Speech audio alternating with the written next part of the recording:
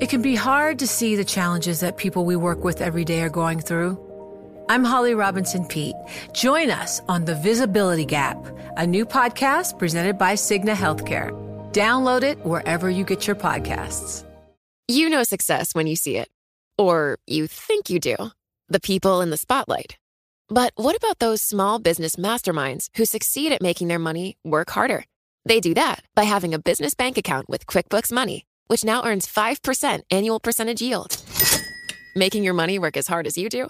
That's how you business differently. Learn more about QuickBooks Money at quickbooks.com/5APY. Banking services provided by Green Dot Bank. Member FDIC. Only funds and envelopes earn APY. APY can change at any time. A couple of years ago, an entrepreneur named Jace Wilson was trying to raise money for his finance startup called Neighborly. Jace is from a small town in Missouri, and he started looking for local investors in Kansas City. I love Kansas City with all of my heart and tried for 2.5 years to really make something work there. But he just couldn't get the help he needed. He met with about 25 investors, and they all told him no. It was heartbreaking, because we took it as we're just stupid, we're failures, we can't do this. It took coming to California to find somebody who believed in the company. I don't think of him as a movie star. I know that's where he's got to start, but he's a very savvy business person. So I wasn't surprised by him getting it like that. That investor he's talking about, it's Ashton Kutcher. Yes, the Ashton Kutcher. For Jace, it turned out to be easier to get money from a world-famous movie star and an investor in startups like Uber and Airbnb than from investors back home. After all the rejections he faced in Missouri, Jace came out to California in 2014 to enroll in a startup accelerator, kind of like a boot camp for founders to help them build their businesses. The program's called 500 Startups, and it gave him some credibility in Silicon Valley, but not back in Kansas City. I think it was also people in Kansas City were looking at the DNA of the company and saying, you're not a finance guy. They were expecting somebody to show up in a three-piece suit and to, sort of pattern match with what they know from the world of old-line banking. Working more and more out of California, Jace realized that he was tapping into some key advantages in the Bay Area. So after closing a $5.5 million funding round that included a check from Ashton, Jace decided to stay out west, abandoning his dream of building his company in the Show Me State.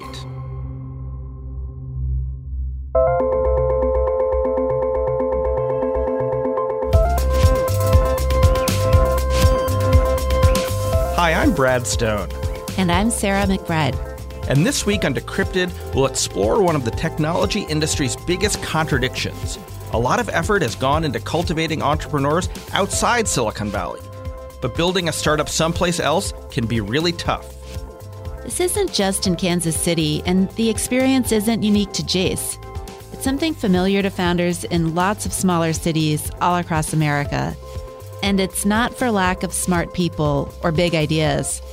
Often the problem comes down to how much harder it can be to get capital when you're away from big venture centers.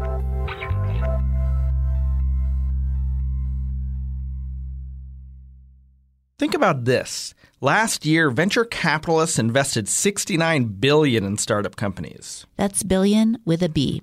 But almost all of it, 75%, went to startups in California, Massachusetts, and New York.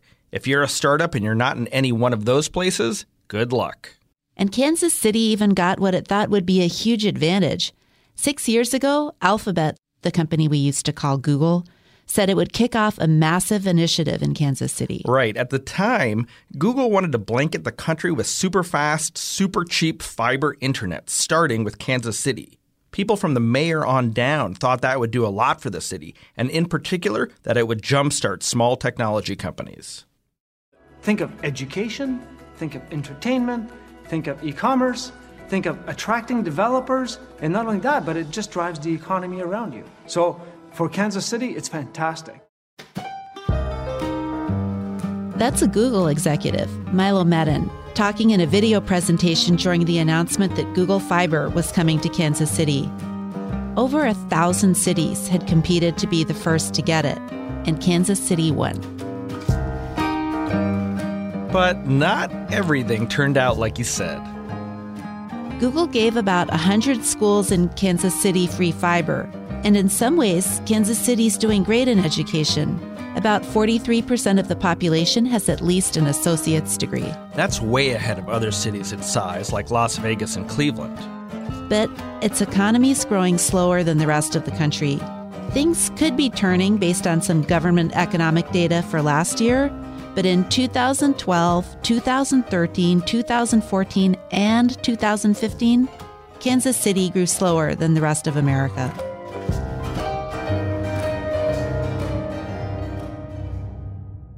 Also, a smaller percentage of the population works for startups. Mayor Mark Holland of Kansas City, Kansas, said evaluating specific benefits of Google Fiber is tough. One of the things that's hard to measure is, without this, would we have done worse? He points to lots of ways the city's done well over the long term, like overall job growth. I do think Google has had an impact on that, but I don't know if I would be the right person to parse out what percentage that represents. When it comes to startups, it's not like there's no money to spend on them all around America. There's a ton, in theory. In Kansas City, where Jace is, some people are incredibly well off, building big-name art museums and hospitals. They also build huge companies like Sprint and Hallmark. Driving around there, I saw that.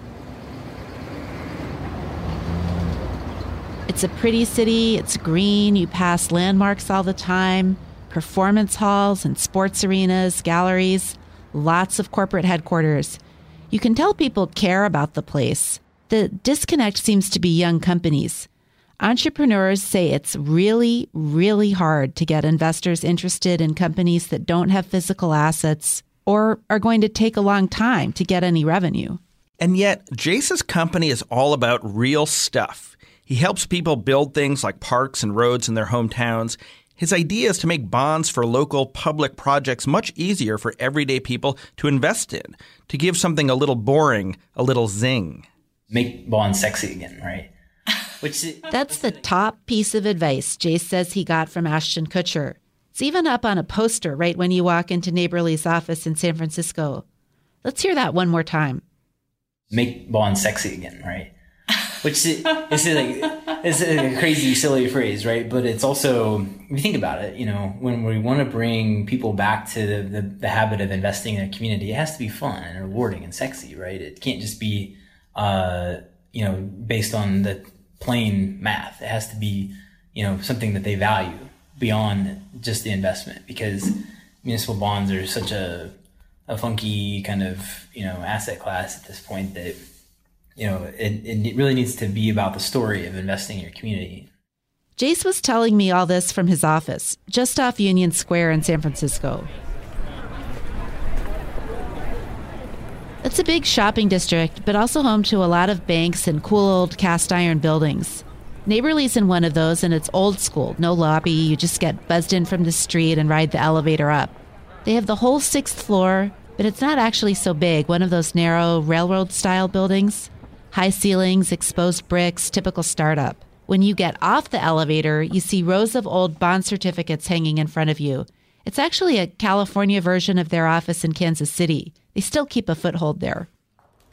Yeah, and we've got an event space and then our office that's open, big windows, lots of plants and fun things. That's Chris Parrott, yes, showing me around Neighborly's office in Kansas City. He's one of Jace's co-founders.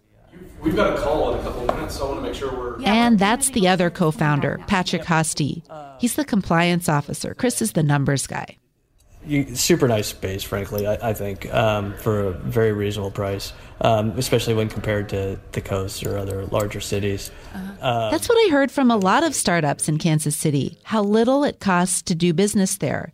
But I got the sense that could almost be a bad thing. Perhaps part of the reason so many startups succeed in Silicon Valley is that there's so much pressure, a sense that another company could eat your lunch at any time. One entrepreneur told me about how life in Kansas City was almost too easy. He said it allowed people to dabble in starting companies without really committing. He He even had a word for it. I ran it by Jace from Neighborly. Are you familiar with the term wantrepreneur? Wantrepreneur? Wantrepreneur. Somebody told me there are a lot of wantrepreneurs in Kansas City. Wantrepreneur. Yeah, let's see. Wantrepreneur. What can you help me define it? It's like somebody that wants to be an entrepreneur? Yeah, but because people aren't as comfortable with the concept of risk. Oh, yeah, risk. They do it on the side. Yeah. Jay said in some ways, starting a software business is actually riskier in Kansas City. It gets back to, in Silicon Valley, if an engineer commits to a project and, they may, take lower salary for a year or two and get a larger chunk of equity in something that may or may not work out. But if that thing doesn't work out, they're not in an unemployment line for 6 months, or they're not trying to retool their career to figure out how they can remain relevant in the future.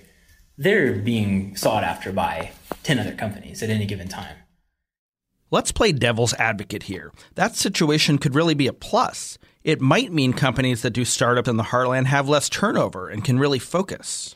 Yeah, while I was in Kansas City, I met an entrepreneur called Mike Farmer who spent a few years trying to get a search company called Leap off the ground.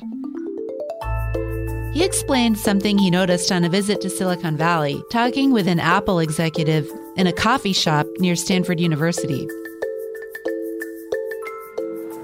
She said, I don't know how you can do this from Kansas City, just sense this energy in this room. And I actually took the complete opposite point of view that, if you're going to build something, it's going to be very unique and it's going to have a completely different point of view.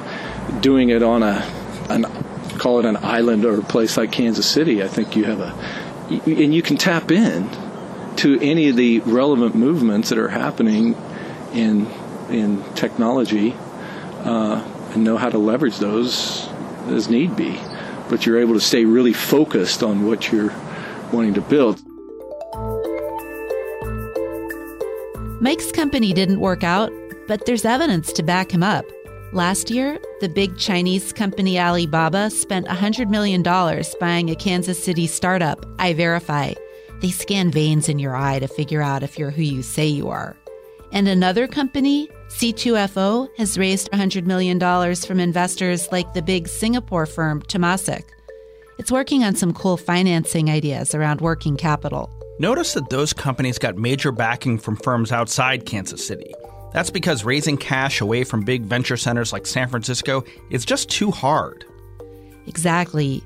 Here's Jace talking about trying to raise money a couple years ago.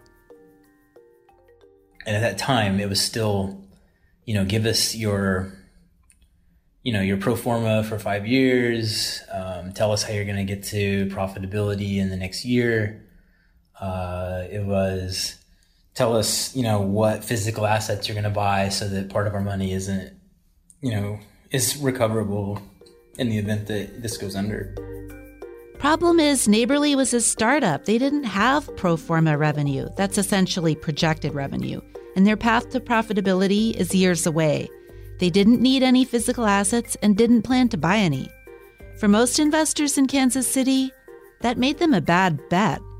Here's Lance LeMay, an investor at Open Air, one of the more established VC firms in Kansas City, talking about startups there. Probably a fair criticism from some of the founders or the entrepreneurs to say that they feel like they're being held to a higher standard. They probably are, but that's not just a Kansas City issue. It's probably anywhere. He means anywhere except Silicon Valley. In a place like Silicon Valley, people probably err on the side of taking more risk at the Series A level because of the fear of missing out. By Series A, he means the first investment round founders raise after they've tapped out friends and family. I think the biggest issue that we have here is probably, we don't yet have, it's a chicken and the egg problem. We don't have as many funds investing here that are investing here as we would like. And that's a function of, having more available startups to invest in. And the more successful startups that we have here, the more that'll attract capital, and it kind of feeds on itself. But Jace did get around that lack of hometown capital. Right. Jace was something of a mover and shaker in Kansas City. He'd been part of the group that helped convince Google to wire Kansas City for fiber internet. And through that project, he got to know another mover and shaker, Lisa Mitchell. Lisa introduced him to an entrepreneur, Bo Fishback, who founded a startup called Zarly. And Bo introduced him to one of his own investors, Ashton Kutcher. Ashton grew up in a small town in Iowa, not far from the small farm town where Jace grew up in Missouri. Do you think part of the appeal for Ashton was that he's a Midwesterner too, and he liked to see some? Oh yeah, yeah. He has a unique perspective. He's seen like the United States and communities from the same eyes that I saw. Like this very small town, right? There's a town center, and he gets community, and he gets the need to come together and to build good projects like schools and parks and libraries. And he's also exceptionally savvy as a business person and understands how industries operate with middlemen. Kansas City has worked pretty hard to foster its startup community. One guy who's worked on it is Matthew Marcus. He's helped pull together a community of entrepreneurs in a neighborhood nicknamed Startup Village. Matthew showed me around, and I asked him whether it stings a little when a promising startup like Neighborly leaves town. Oh gosh, no, not at all. No, I mean, the thing is that, entrepreneurship, obviously very difficult path, professional path. Sometimes a startup needs to go away from Kansas City or elsewhere to get to the next level. I always wish them the best of luck, and I hope they stay in touch. It's almost like a family member going off to the next phase of their journey. And you say, hey, we'll see you again, I hope, and best of luck. He might end up saying that to Google Fiber. Last year, Alphabet stopped Fiber's expansion to more cities. Fiber laid off staff. The project's CEO left in October, and the new head is far more focused on wireless. You could say that Fiber is on hold. But the people in Kansas City who have it still have it. Now, other providers there offer fiber internet too. Plenty of people believe it's perfectly possible to nurture startup communities almost anywhere in the country. One of the most famous advocates is a venture capitalist named Brad Feld. Brad lives in Boulder, Colorado, a small town with a lot of startups. He wrote a whole book on this idea, and he also started a boot camp for startups called Techstars. It operates in a lot of cities you wouldn't think of as big tech centers. That includes Kansas City. Right. Didn't Brad Feld even buy a house there? Yeah, he did, right after Google Fiber came to town. I actually visited that house in January. Matthew Marcus, who also runs the Kansas City Startup Foundation, gave me a tour. This is a pit. You kidding me? Wow.